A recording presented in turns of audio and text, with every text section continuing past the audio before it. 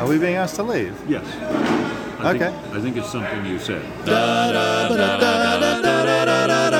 Good morning, BHA.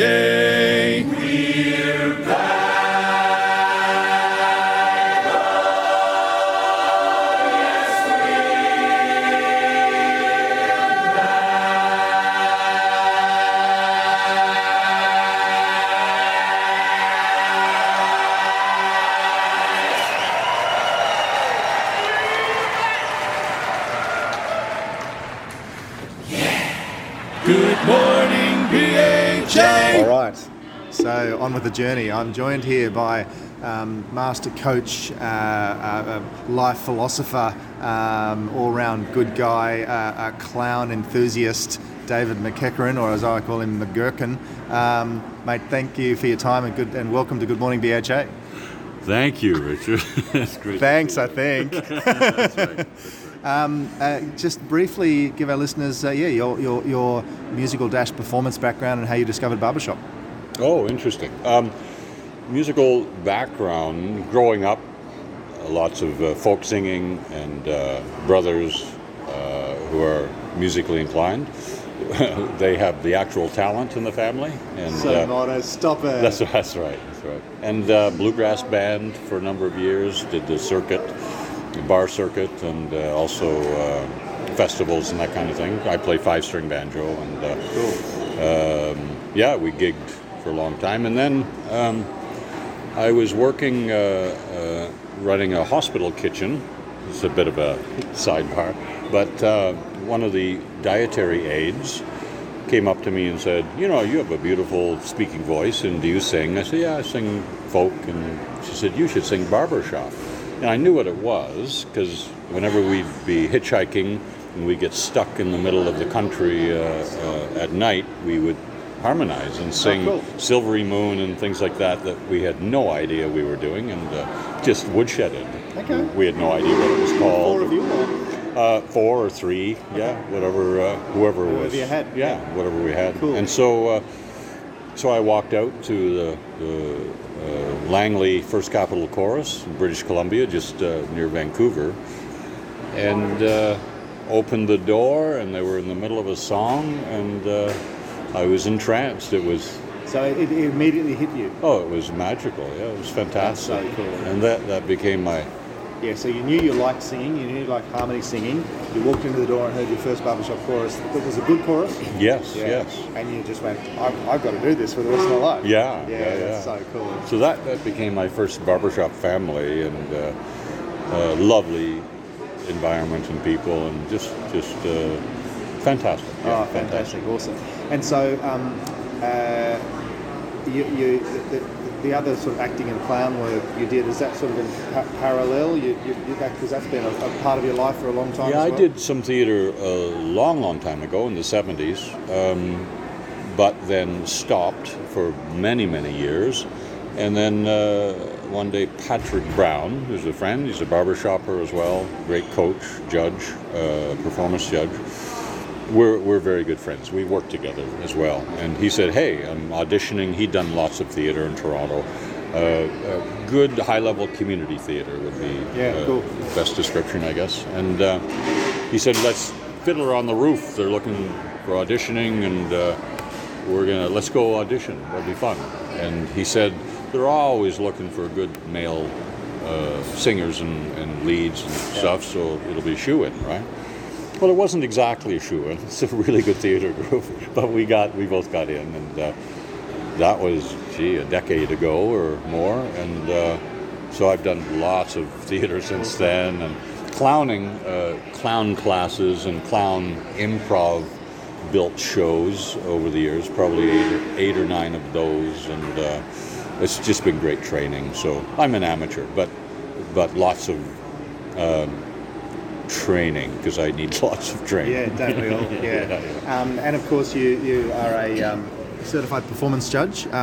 Tell me how you decided to become a judge and how you chose the performance category.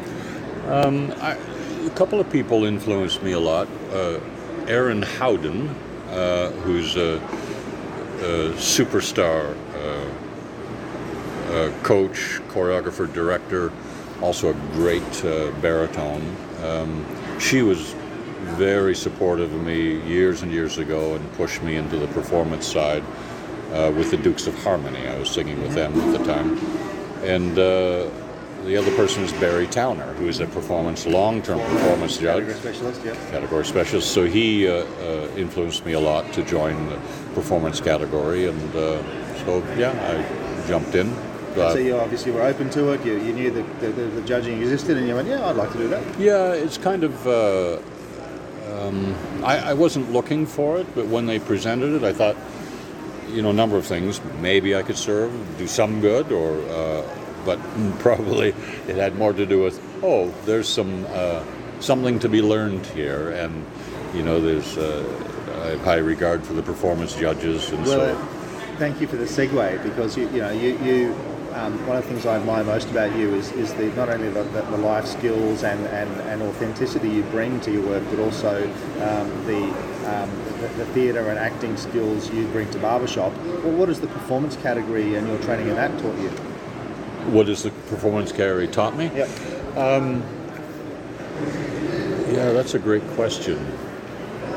The pathway in terms of coaching groups and judging groups for me has been constant learning experience and trying to figure out as close as possible what the truth might be, if there is one, in performance. And so the opportunity, the greatest gift has been the opportunity and trust to judge and to do evaluations with groups and talk and communicate and try and teach. And I hate to disappoint. I hate putting down a wrong score, and I hate to have a group and not be able to tell them something that will help them and carry forward. So it, for me, puts a fair amount of pressure to be a good student and figure things out and try to be helpful, etc. So that's probably the greatest gift, aside from getting to never often enough, but sit down with fellow judges in all the categories, but certainly performance, and just listen to them and their experience and their knowledge. That's been unbelievable as a resource and inspiration, for sure. Awesome.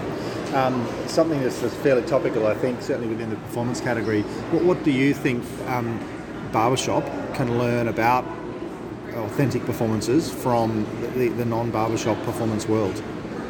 Oh, interesting. Yeah, I think this point in my belief system, which is forever morphing and adjusting, etc., over the years, but I think the essence of it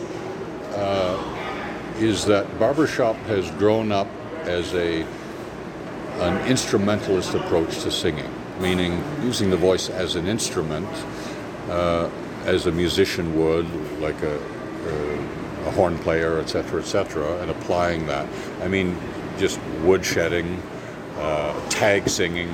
We're not doing that for the lyric and the message. We're typically doing it to ring chords. Out of it. Yeah, it's marvelous, right?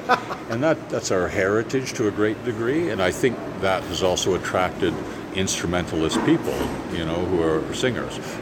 And the difference, to make the point, is that the actor-singer is lyric-focused, driven by the music as well. So in barbershop, we tend to be more music-driven first, and then lyric is a secondary thing. That may be a controversial statement, I don't know, but that's my belief. One of many on the podcast. This is why the podcast is such a controversial thing. Could we edit this before? Ash edits it all in post. Watching my reputation dissolve in front of my eyes.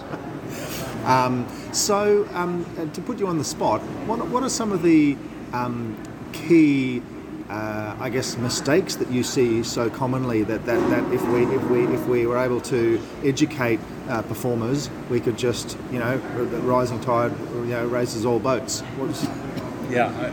I would say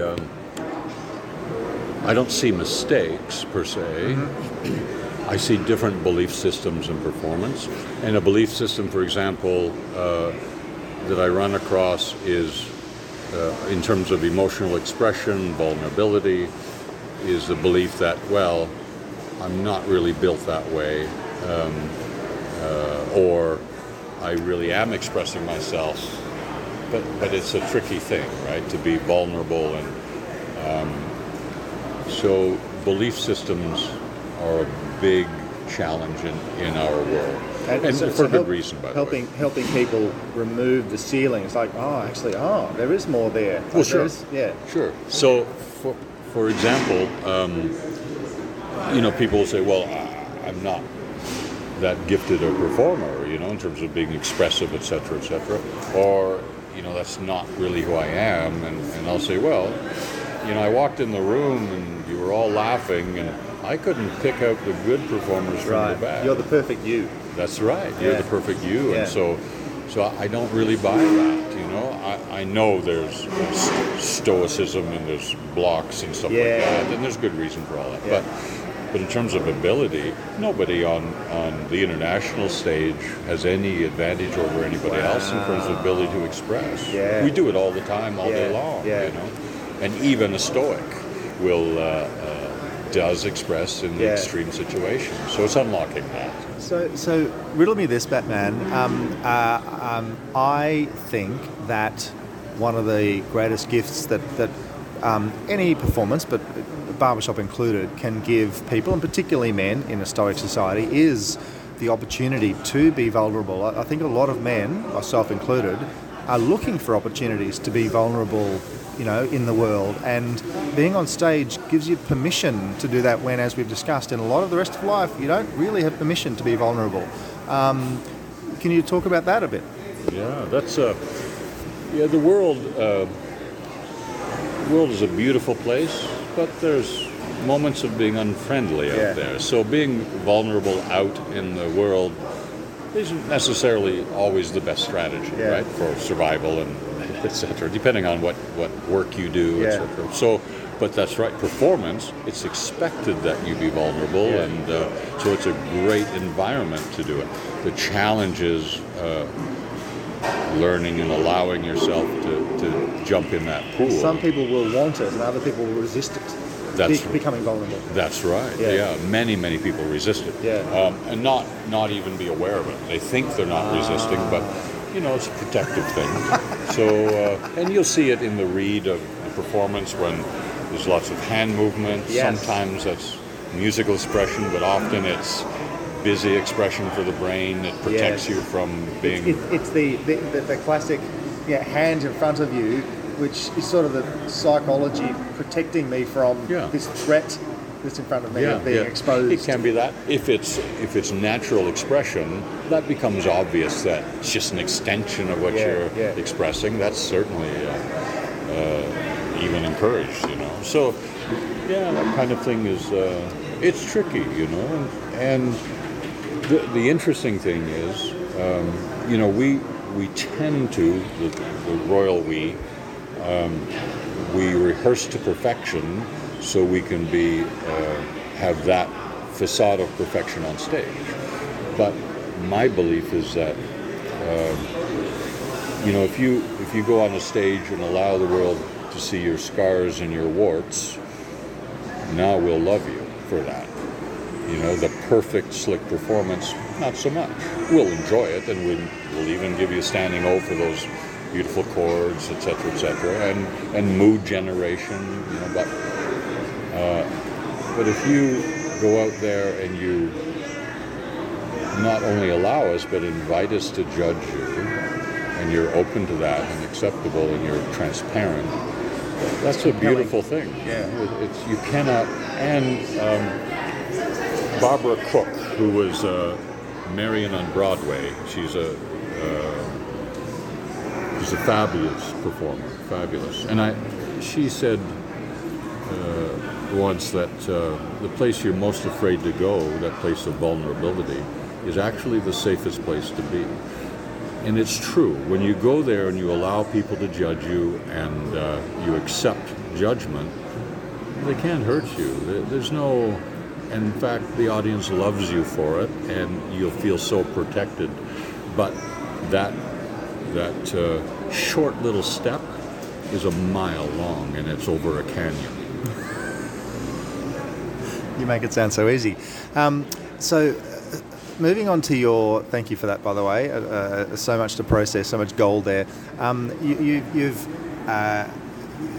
people wrongly say you've been lucky enough, blah blah blah. You've had some fantastic opportunities to coach and be involved in some of the great barbershop performances of all time. I guess tell us briefly how those opportunities came about, and then take a couple of examples of the process of coming up with whether it be the robot set or the veggie set or whatever else it was that audiences have loved so much. Interesting, yeah.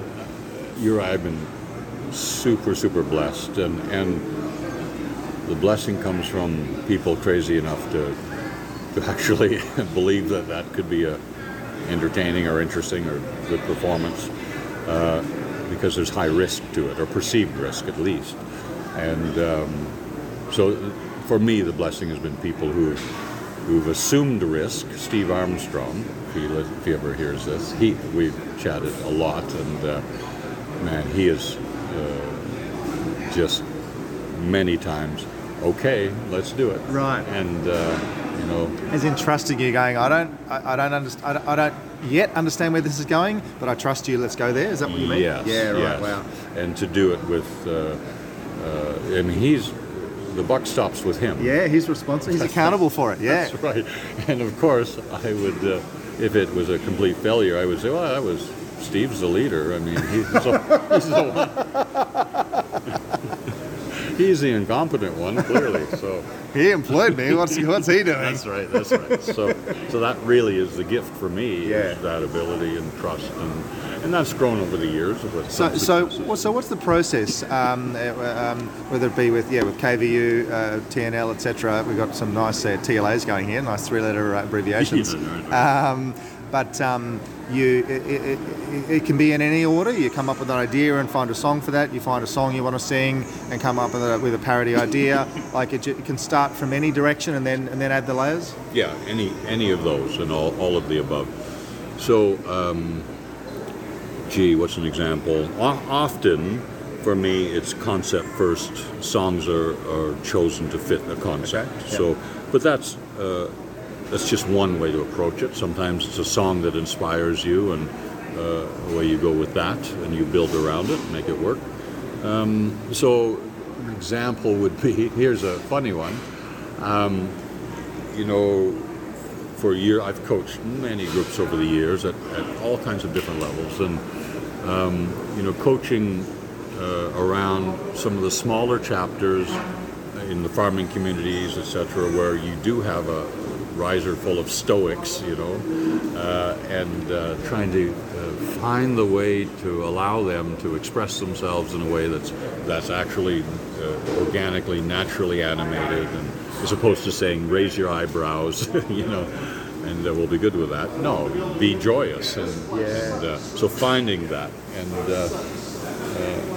and I would drive home after a session, and I would always think about how do you get things to stick, because I'd go back a month or two later and coach again, and often start from scratch, and I thought, this isn't working, and it's my terrible coaching that's the problem, right? If it's not sticking, I'm an idiot. I'm not figuring it out. Need to find a new direction. Yeah, I'd find new direction. So I was coaching a group, and I, on the way home, thought, how could I get them to express and break down that barrier? And I thought, you know what? The next session I had them, imagine you're Marcel Marceau, the famous mime artist. A mime, the bread and butter is expression without speech, right? And communication without speech that is so clear and so emotional, and it's beautiful. So I would ask them, how would Marcel express this, and just mime it, and because they'd seen him enough or a lot, it always came from the inside out instead of the outside in. Instead of just looking happy, they would feel happy and deliver it, and it was pretty effective. And so I remember driving home, and it was a long drive, and thinking, okay, that tool worked really well. You're always looking for tools. I thought, boy, if only you could just have them perform as Marcel Marceau, then you solve the whole I problem. love this. Yeah. And so then it was, and I'm a very visual person, so immediately could see, you know, with TNL back then, 40 or 50 mimes on stage. Yeah. I thought, that's a striking Yes. image. Yes. And that's how that was born. And then, of course, that set. The problem is, well, mimes don't make any sound. Yes, yes. That's a challenge. So at the same time, I thought, well, you have to overcome that. Yeah. And then it was, well, that's because they're behind a barrier. And if you just slide that barrier, good. you'll Yeah. hear them. And So good. So that's how all that was born. And then from there, it was, you know, of course, David Wright, who's been a long-term coach and mentor, and you know, we find music with him and Steve, and then we all talk about it and develop it, and then the team puts it all together. Yeah. But basically, that's where that silly concept came from, was a coaching tool. Yeah, awesome. Yeah, so listeners look up the mime set with TNL and a bunch of their other things as well as KVU stuff. Did you do the stage presentation for Man in the Mirror? Yes. What's the other one? Man? I think that's the. So yes, that's the one like looking off to one side. No. The one I'm thinking of is Every Breath You Take. Yes. Can you talk to us about that? Because that was a compelling performance. Yeah, that was with Kentucky Vocal Union. Yes. Aaron Dale, director, and Aaron is one of the very, very best arrangers and creative people, gifted. And we talked about the arrangement and piece of music. So I think that was the first time I went to coach KVU. And so, no, it actually wasn't. It was probably the second time. But so I went to a coaching session with them and just staged it kind of on the fly. In that song. So they sang it and you sort of got some ideas. Are we being asked to leave? Yes. I think it's something you said. That tends to be the case. All right, we may pick this up later. All right. So picking up where we left off, we're just talking about the visual package for Every Breath You Take. David McGurkin, take it away. The visual package. Yeah, I went down to do a coaching session with them, and they sang the song. It's a beautiful arrangement, and you know, the challenge with it is that having a group of people singing it as a unit is not particularly lonely or real in terms of personal experience. So as much as possible, the staging was spread and angled to create some. So there were individual performers in their own world, and, partly so the performer felt by themselves and exposed, and partly for the audience that they would give that feeling as much as possible, as much as you could. And so with that, even the movement was based on a number of things. One is individual movement that seemed a little unusual in terms of starkness, and so those characters to me were all interesting in their own right. So it kind of showcased individuals in their own reminiscing or their internalized thoughts. But it also juxtaposed with times of unit movement. Overall arc of it was about scarcity of movement and stillness, and that is kind of based on an old friend of mine who's passed this world. We were in a band together years ago. He's a blues guitarist and a really good blues guitarist. And I'd asked him one day, how do you know what to play? Because he could just play the blues all day, and it was amazing, right? He was just it was him. It was an extension of him. His response was, well, it's knowing what not to play. So it's the absence of things and so that reduces it to just the essence of expression and without any gilding of the lily, if you will. That stuck with me over the years. So this was, in some ways, when you have absence of movement, it can be the most powerful thing, especially after movement. And it also exposes the performer in terms of almost forcing them into transparency. If they don't have choreography and movement, you're on your own. Right. You're not blocking yourself, et cetera, et cetera. So that all of those elements were involved in that. Yeah. And also on the practical side, if you look at it, there's a point where everybody goes up stage into a very tight clump and then delivers partly for dramatic effect, partly for putting a small group together so they could sing those powerful chords as tight as possible. Yeah, that sort of rushing to one side of the stage and looking in one direction, that was one of the most powerful moments in the performance. Right, the movement being choreographed together Yes. and en masse. Yeah, Yes. it's just so. And then stopping. Yeah. That's right. Yeah. In broad sense, it's thinking in terms of not individuals, but tsunami wave, Yeah. the power that you can create with that kind of movement. And but it's not. It's simple. You make it simple and clear if you can. And were you the architect behind the KVU? The 5 people in the front row doing some pretty cool stuff, and then everyone else doing simpler stuff behind. If I Had You, is that correct? Yeah, that was the first thing I did with KVU. Now I did not. The only thing I choreographed was the Since front. I Don't Have You. I'm sorry. Since I Don't Have You. Since I Don't Have You. Yeah. Forgive me. Yeah. So the only thing I choreographed in that was the front 5. Yeah. The homage to the Temptations a little bit there. Yeah. The choreographer is actually a wife of one of the chorus members. Okay. She's fantastic, and she choreographed the whole package and stuff. So I had very little there. Just that front little bit of the 5 when they walk out and do their thing, and the staging at the very start where people are sitting down and doing that. But that's all. And then anything I worked on was style based, and trying to get some authenticity into that style for those 5.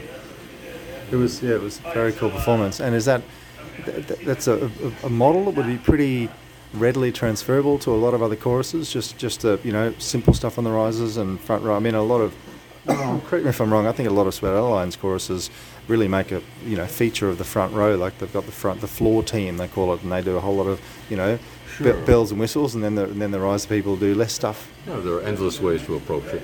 Certainly one of endless One ways. of many. One of many. The thing about scarcity of movement or being judicious with movement or simple movement doesn't mean it's easy. In fact, it's harder than doing ambitious choreography in a sense. Different skill set. Yeah. And one of them is that you can't just do the movement and all is good. It has to be driven by internal thought. Because we're sophisticated readers of body language. Yes. We get impressions. Whether we know it or not. Yeah. That's right, whether we know it or not. So if it's thought driven, the right kind of thought, then it affects us. Yeah, I think it was the authorities. Oh my goodness. Mr. Arundel may join us here. Yeah, exactly. Yeah, that will be awful. Just nothing but just trouble. awful. It'd just be awful. So yes, simple movement doesn't mean simple in terms of easy. It means simple in terms of unadorned. Yes. And that can be more challenging for a performer because you feel more exposed. There's not as much to do. Yeah. Yeah. It's just you have to be yourself. Yeah. You can't. Again, it's simple. it's not easy. Yeah. Yeah, that's the challenge. Right? I guess one question you might have thoughts on might be pretty useful for listeners is, would you have some key thoughts on the key things that a group scoring in the 50s should focus on, or a group scoring in the 60s should focus on, etc. Like different levels of some of the fundamentals that people would be most beneficial for them to work on. Sure. When you're getting into the 50s and 60s, because of the style of music we're singing, performing, you really need to have technical foundation down. You need to sing in tune. That's just, having said that, it doesn't mean you can't express yourself when you're doing that. So you can always put those together, but the way to do it is work on the technical, work on that, again, be obsessive about it. And it's kind of the same at every level, but there's just different amounts of time spent on it, depending on the level. So you need to ring the chords, or it's a non-starter. If you don't do that, then we're not going very far. Yeah. So people will ask me, well, at what point in time do you start embedding the expression into the music? Yep. And different trains of thought over the year on our different perspectives over the years. Often it's you need to be technically super solid, and then you can move towards that. And I used to believe that, and then I used to believe that no, that doesn't work. You need to glue it together, so you should be performing right off the bat, because the professionals, there's studies done on this, Yep. professionals will express themselves the first pass through music, right? But the professionals also read music at a level that they can do that, right? In our world, it's not as, we take, generally speaking, we take time to learn music. We have to spend a good amount of time just to get notes and words and stuff. So my answer now is, and it seems to hold up under scrutiny and haven't been on Facebook in a while. use, that is, you start expressing yourself as soon as possible. Meaning, as soon as you have a good enough facility with the music, notes, lyric, that your brain is going to struggle a little bit when you start embedding the emotion. And that's when it will start to marry together. And you have to keep going back to the technique. You have to keep working that. You're never done there. But that will glue it together so that when you get on a stage, it doesn't fall apart, because you've introduced emotional expression or movement, 2 weeks before a contest, for example. Well, there won't be a lot of glue there. So lots of things can go awry, if you will, on stage. So as soon as possible is different for every individual. What are your thoughts on working something so hard, or doing so many reps, particularly close to a contest on the day before or the day, that you lose the chemistry and the sizzle of the performance, because you've just had it in the ringer, and suddenly it's become a little bit, the energy's a bit flat. You've lost the chemistry. Yeah, it's a challenge. The brain is, this is an amateur talking about this. I have no idea what I'm talking about. Okay, just to be clear, probably ever, but especially here. The brain filters things, otherwise it would make us crazy. So, for example, we can't just take all inputs or into our senses all the time. We'd just be overloaded. That's right. We'd be overloaded. So the brain's designed to filter things out. So familiarity breeds contempt in the true sense, where we dismiss things once we're familiar with it. So when you rehearse and rehearse and rehearse, the brain starts to shut down, and you lose contact with the actual meaning of what you're delivering and you're just becoming more robotic. You're almost training yourself to go through the motions. That's correct. Yeah. So you have to sing it again for the first time, perform it again for the first time. And so it's always finding ways to relive that, digging deeper into it, finding new meaning and new nuance, etc. And the music, frankly, should always be developing. Like Tony Bennett singing "I Left My Heart in San Francisco" yet again at his 10,000th performance is probably an understatement. How does he do it? Well, he is so hooked into that song and the experience and the audience and the love. So it's not just the song in his case. And it's not just that he looks like he's in love with everybody when he delivers it. I think he actually is. I think, it's tough to find. The more you dig into the song, and here's really the nut of it: if you can move from song singer to songwriter, conceptually, in other words, moving to being the songwriter, you didn't actually write the song, but you could have. Right. Wow. Right. So that's really where you want to get to in the performance. You could have written the song. I could have written the song. It's so embedded in me and deeply. I'm so attached to it in terms of my expression. Some gold right there. So that's always the goal. So and to do that, I'll just jump on something else here. Is that when you perform, you'll always be in one of two states of mind. You'll be either preoccupied or occupied, and to different degrees at different times. And preoccupied is, the lights on stage are bright, I'm nervous, I don't know the music as well as I could, or here's that high note coming, or here's that chord that we always struggle with, or the judge wrote something down. And of course, those jerks always write bad things down. Jerks, yeah. And so that's preoccupied. That's anything except the music that you're completely embedded in. And occupied is how much are you the songwriter when you're performing. Being completely occupied is the world disappears and you're simply expressing yourself on stage. And there's a certain serenity about that, isn't there? You just lose yourself in it. Yeah, it's pretty zen. Well, we can say, I was in the zone, or they were in the zone, That term applies to many, many things, but that's really where it is. And the experience is often that the music takes on its own life. Right? And that's because you're out of the way. You're informing the music emotionally and musically and delivering it. But that takes a high degree of that transfers into your chart for sure. Of engagement and understanding, and you have dug into that music with intention for a very long time, and it's part of your fiber. Yeah. So all that goes together. In other words. Well, mate, thank you for that. Awesome chat, and I'm sure that Ash will edit out all of the interruptions of security staff coming up and saying, "Please leave the building." Mate. The night we spent in jail. I stopped recording for that.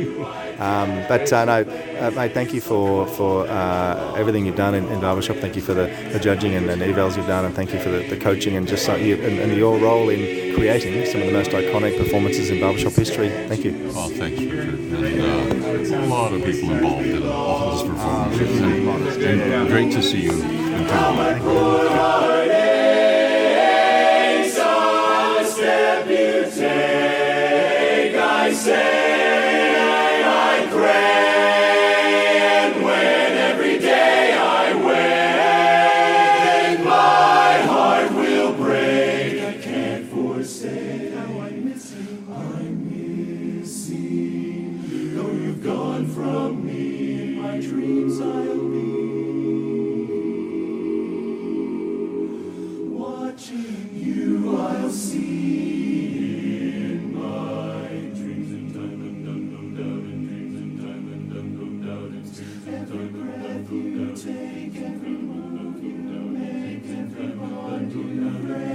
I'll be watching every move make, every vow you break, every smile you fake.